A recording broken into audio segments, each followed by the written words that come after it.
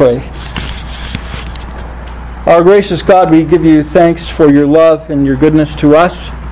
We thank you for your word, and we thank you for the Spirit of God who's been given to us to illuminate us and to empower us to do your will.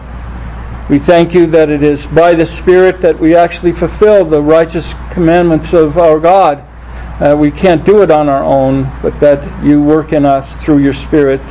And we thank you and praise you that the righteousness of Christ is imputed to us. That it's not our righteousness that saves us, but it's His righteousness.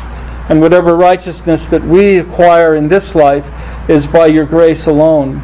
And we grow in our knowledge, and we grow in our wisdom, we grow in our sanctification, and it's all because you are working in us both to will and to do according to your good pleasure. And so we thank you, our God. Help us to work out our salvation with fear and trembling because of that. We pray now for us, for each of us, as we think about Luke 15. We pray that you would give us insight as to how this works out in our lives and in our church, in particular here in Albuquerque, New Mexico. May we be the kind of people that you call us to be in light of what we learned from Luke 15 this morning. We ask this in Christ's name. Amen. Now I want you to imagine the worst possible person you could think of. Who's the worst person you have ever thought about? Think about it. The one that you would have to say, I hate that guy, or I hate that girl. Who is it? What do they look like? Can you imagine them? Now imagine that they come to church one Sunday and they actually repent and come to Christ. Now how are you going to receive them? Are you going to rejoice? Are you going to say, oh, I'm so glad that this person that I hate has come to Christ? Are you going to do that? Are you going to rejoice? I want you to think about that this morning as we think about Luke 15. I want you to notice, first of all, how Luke 15 begins and it ends. It begins with the grumbling of the Pharisees. This man eats with sinners. That's as bad as it gets. This man eats with sinners. That means that he receives them. So it might be that Jesus is actually the host of this dinner that they're at. That's what's being received. They're sitting down at table fellowship together, and he's sitting down with sinners. And it's not just that he's sitting with sinners, it's probably that he's hosting them. That's what the idea of receives mean. He's received them. He's hosting them. He's hosting the dregs of society. How can you do that? And how does the chapter end? It ends with the son who didn't leave. He's actually the second prodigal. The chapter is about two prodigal sons, but only one repents. But notice, look, these many years I've served you. I never disobeyed you. This is verse 29. I never disobeyed your command. Boy, I'm a perfect guy. Yet you never gave me a goat, a young goat, that I might celebrate with my friends. I'm really ticked off, Dad. But when this son of yours who has devoured your property with prostitutes, you killed the fattened calf for him. What is this? Well, it's in that context that Jesus tells these parables. And you got to understand that the parable is told as kind of a shock treatment for the Pharisees. Jesus wants their attention.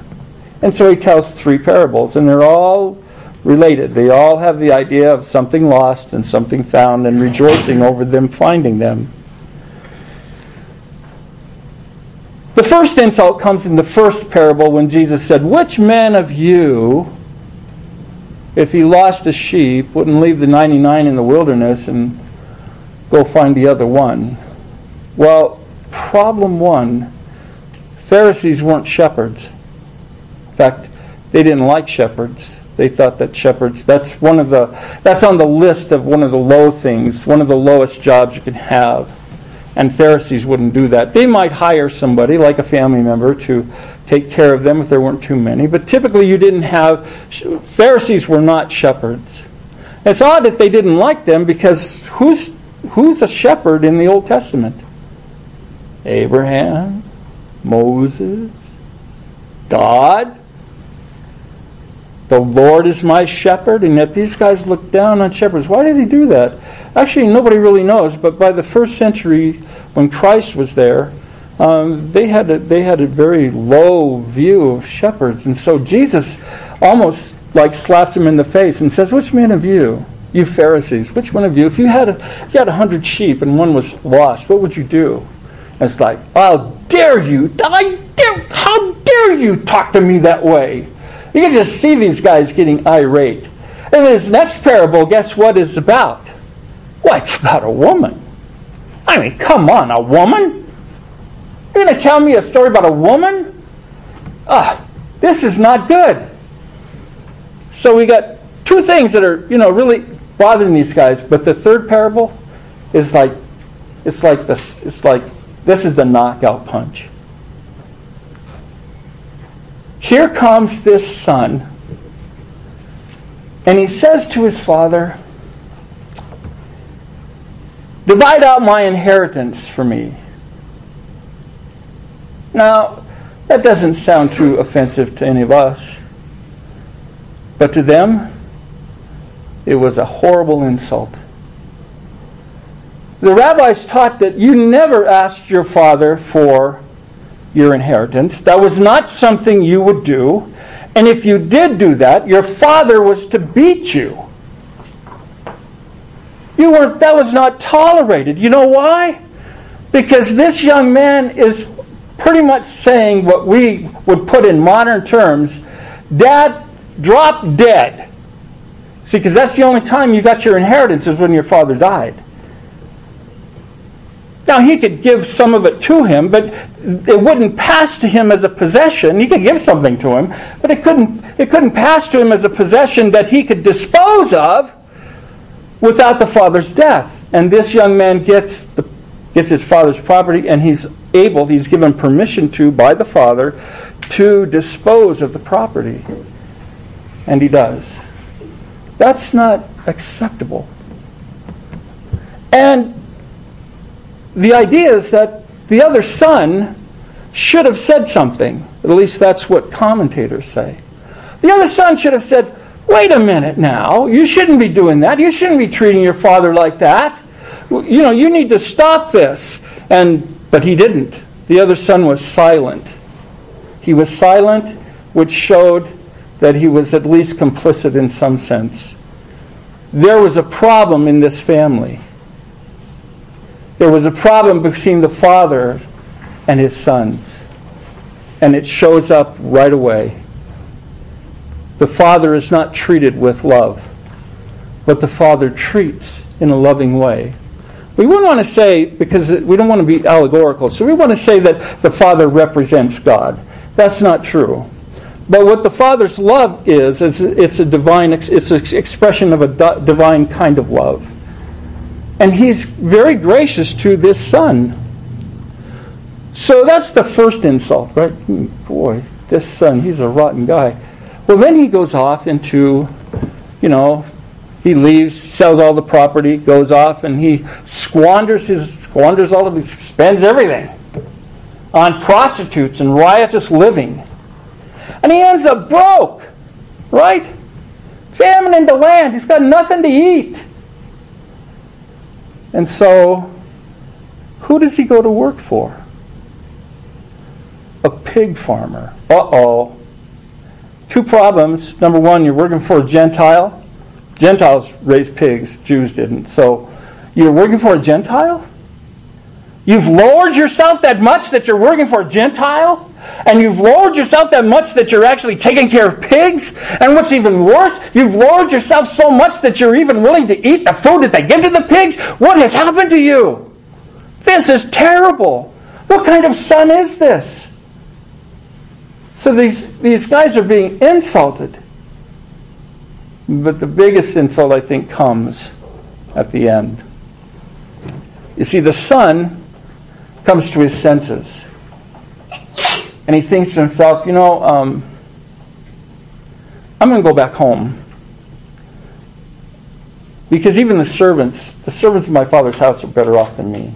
I'm going to go back home. And I'm going to say to my father, Father, I've sinned against you and against heaven. I don't deserve to be called your son. Just make me a servant. See, as a servant, he might be able to earn enough to pay his father back. He might be able to do something that would, restore somewhat of what he had before. But mostly he wants to go back home. And so that's what he does. He goes back home. And before he even gets there, the father, he's watching for him. He's looking for him. Like the shepherd was looking for the sheep. The woman was looking for the coin. The father is looking for his son. He's looking for him. And he sees him, and what does he do? Does he wait till he comes there and grovels before his feet? No. He runs to him and he embraces him, and the son barely gets anything out of his mouth. Father, I've sinned against you and against heaven. And he says, no, bring him a robe, bring him a ring, put it on his finger, and let's have a party. Let's rejoice. This son of mine who was lost has been found. This son of mine who was dead is now alive. Let's rejoice over this. But the big brother or the other brother doesn't like it at all.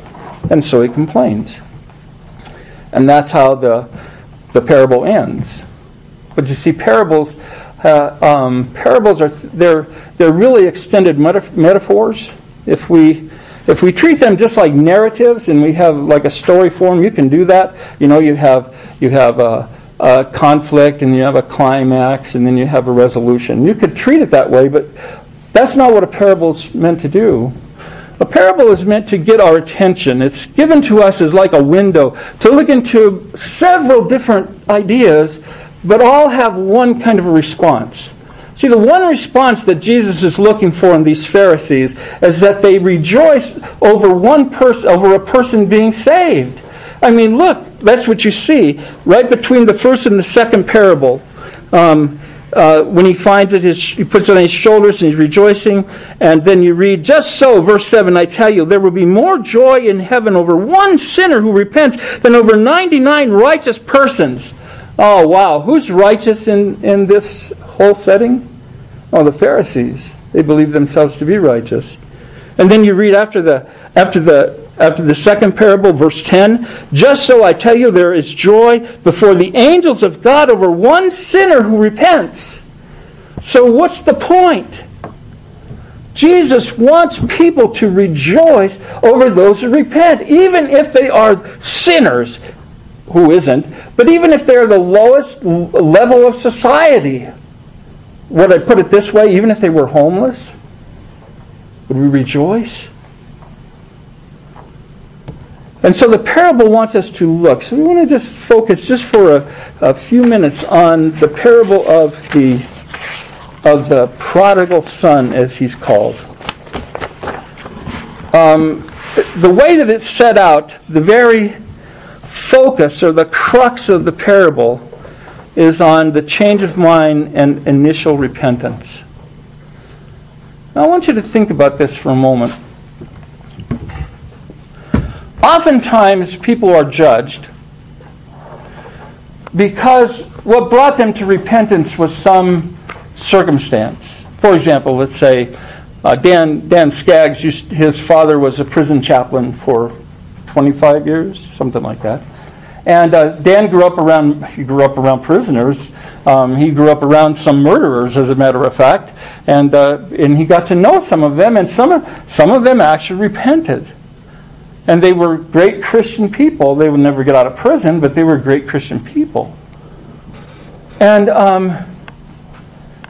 but what brought them to that point of repentance?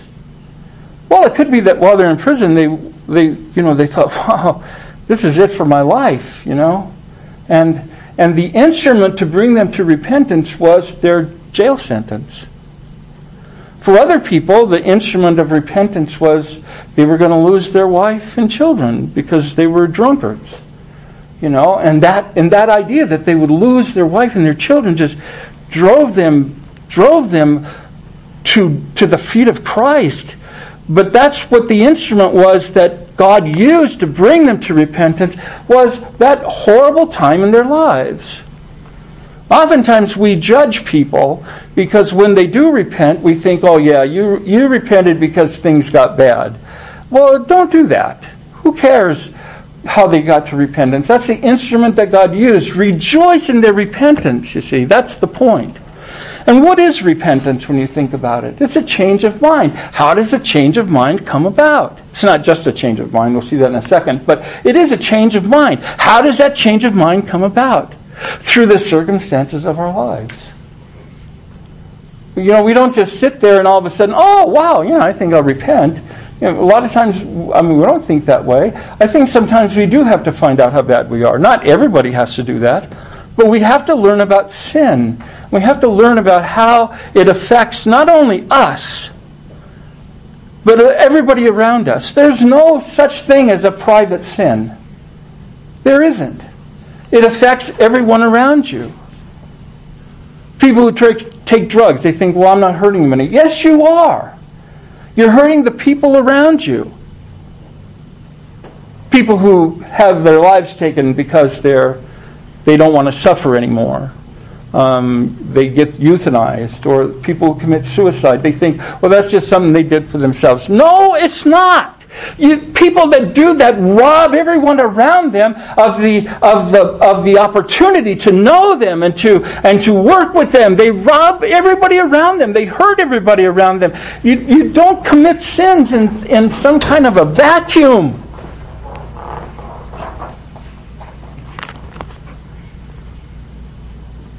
And so it requires a change of mind, and it comes through those times when things are just maybe so bad for some people that that's the only point in their lives that they turn around and they say, wow, something's got to change here, because my life is not only my life, but my family's life, my friends' lives are all being ruined because of the way I sin. So there's then a change of mind. But that's not all repentance is. Repentance, the word means to turn around. So let's imagine it this way. You're walking this way, and you repent. That means you turn around and you go back this way. Get the picture? That's the idea of changing the mind, changing the direction. But that's not all there is to repentance. It's coming to this, it's changing of mind, yes, but it's also coming to God and acknowledging that you've sinned. In this case, the young man comes to his senses. That's when he's starving, and then he has this initial response. He says, I'm going to go to my father, and I'm going to ask him to treat me as one of his hired servants. But the true great repentance comes when he says to his father, I have sinned against heaven and before you. I am no longer worthy to be called your son. That's the clincher. He comes to his father with that statement. So then he gains everything back. The father is very gracious. His other brother is not so gracious. And so as you think about the parable, you got to look at it as you're looking through a window, and you can imagine just little different, what do you want to call them, vignettes? I don't know if that's the right word. But you can see these little details, and the parable is meant to do that. The parable isn't meant just to say, okay, be joyful and repent. Be joyful when people repent. It's giving you a picture of what that looks like in every parable. And this extended one in Luke 15 verse 11 through 32 is an extended parable. It's very long, and it wants us to think through the different elements of that parable and to think through the theological concepts, because there's a cluster of theological concepts in the parable, and it wants us to think about them and then have the response that Christ wants, which is to express joy at the repentance of even one sinner. That's the main response that the Lord wants you to have today, to rejoice over the repentance of even one sinner. But when you think about the parable and you look and you look at its details, you ask yourself, okay, what kind of a person am I? Do I identify with the Pharisees? This is easy. Because we all have a little Pharisee living inside of us. I got a big Pharisee in me. Because I'm bigger than all of you guys. But Pharisee, you have a little Pharisee inside of your heart. You really do. Where you think that you're better than other people. And you do. We all do. We all look at other people and we go, well, I don't do that. Even if we acknowledge that we're sinning, yeah, I do wrong, but I don't do that. Have you ever thought that way? I have. Yeah, I'm guilty of this sin, but man, I have never done what that person did. You're being a Pharisee. Or can you think like the prodigal son, as he's called? Would you be that way? What is it that would take you to change your mind about some particular sin that you deal with on a regular basis? What is it that's going to change? What is it that's going to grip your mind and your heart to get you to turn around and say to your Father, I've sinned against you and against heaven. I don't deserve to be called your son. So do we take that approach? Do we see ourselves in that light?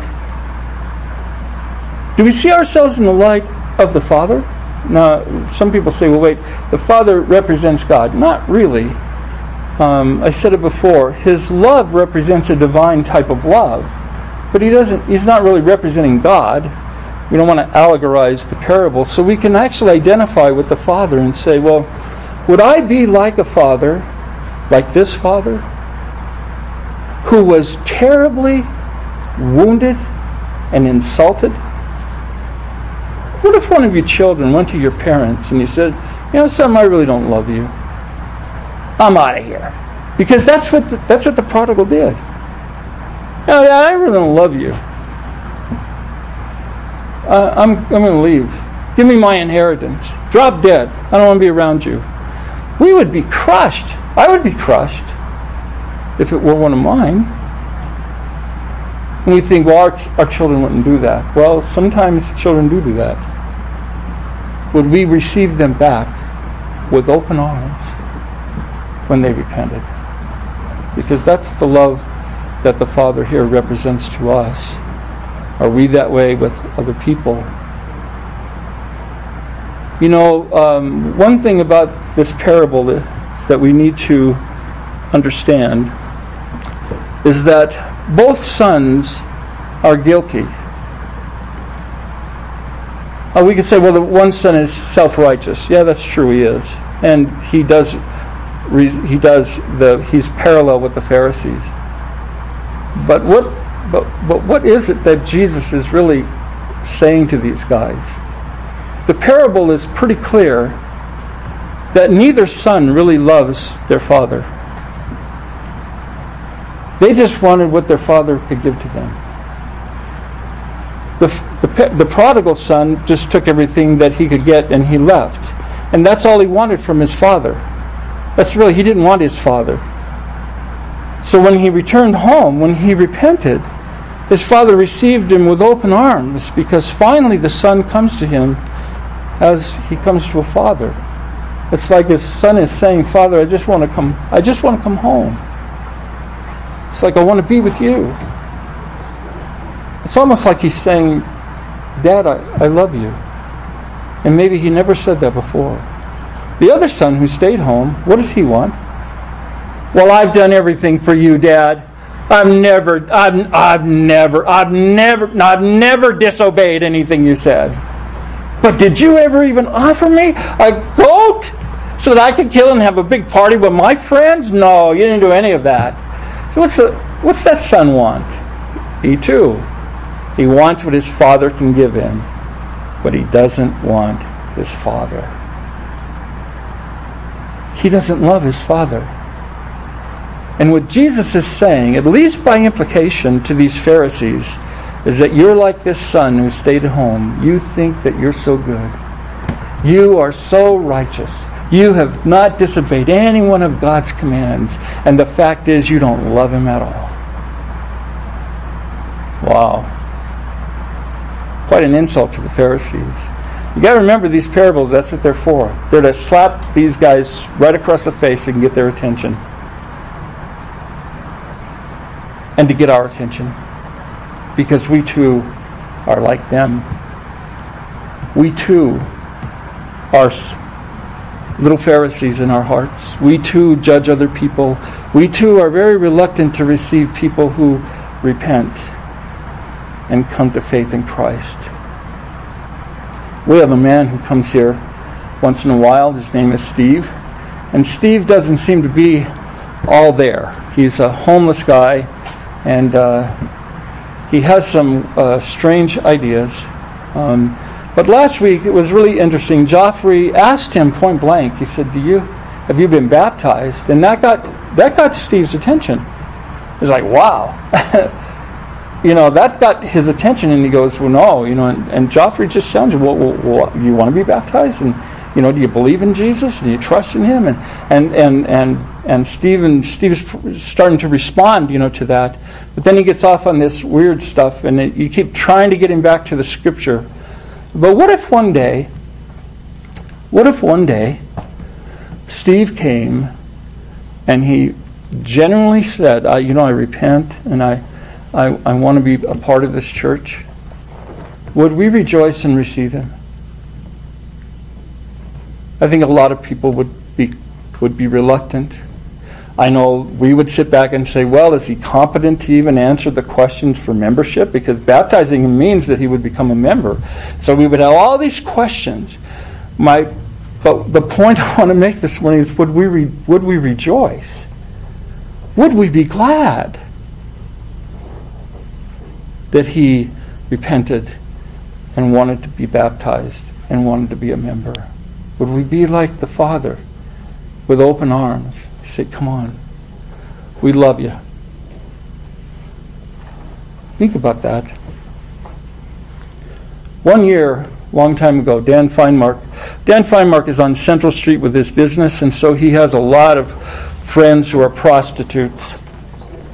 In fact, they were having a discussion about Genesis yesterday, and he called me with a question. One of the prostitutes, Dana, was asking him. So they like to talk about the Bible, but there's really not much going on in their lives. They're still prostitutes. One year, Daniel brought this. Most of the prostitutes on Central are kind of frightening, no offense, but they are. I would not want to run into them in a dark alley, because they look mean, They're not, but they look that way. But he brought this one Sunday, and I didn't know she was a prostitute. And she came into Sunday school and stayed for worship. And she came in with this really short skirt on, and she was beautiful, a beautiful young lady. And we're all kind of taken back that Daniel brought this prostitute. But we had the greatest time with her. She had all kinds of questions about the gospel, and we got to talk to her about the gospel. And some of the people who were here in our church before, they all kind of just gathered, the ladies just all kind of gathered around, and she would ask questions and I would respond. I don't even think that was the Sunday school lesson, but she came and her questions became the focal point, and we had a great time, and she stayed for worship. And I often wondered if she would have become a member of our church, how well she would have been received. Because she probably would have struggled with being a prostitute. I doubt seriously that everything in her life would just change overnight. Would the ladies be comfortable with a woman like that in our membership?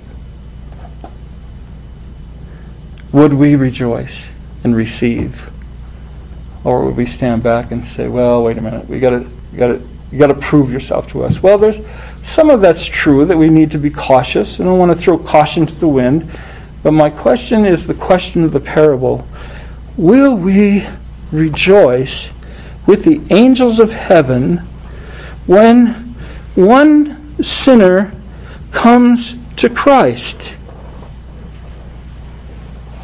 Will we rejoice with the angels in heaven over one sinner who repents? Will we be like the Father who says to his self-righteous Son, it was fitting to celebrate and be glad, for this person was dead and is alive, was lost and was found. Would that be our attitude toward them? Would we receive them in that way? That's the challenge of Luke 15 to each of us. Let's pray. Our God in heaven, we do give you thanks for these words of our Lord Jesus. Each one of these parables, even the short ones, could take a long time to just explain. But today we just wanted to kind of get an overview and focus on the so-called parable of the prodigal son. Father, what we learned there is that we need to rejoice. That's the response that you call us to rejoice over repentance. And even if in our eyes, like in the Pharisees' eyes, the sinner was so bad that they repulse us, even then, you want us to rejoice and be glad. Not only that, but to celebrate their repentance. When Jesus ate with sinners, that was the insult of insults to the Pharisees. But that's what we're called to do. Eat with sinners, and we are all sinners. We all need to repent.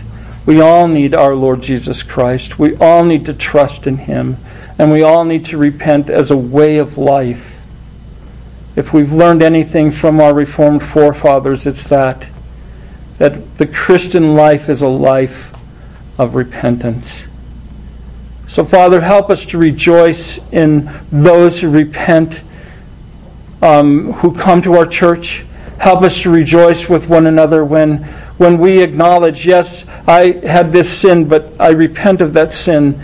Please pray for me. Help us to rejoice and to celebrate when we too repent and see our lives change by your grace. Father, we thank you for our Lord Jesus Christ. We thank you that because of Him we now live, and that we can say with Paul, I have been crucified with Christ. It is no longer I who live, but Christ who lives in me. And the life I now live, I live by faith in the Son of God who loved me and gave Himself for me. Father, that needs to be our confession. May it be true for each of us. We ask in Christ's name. Amen.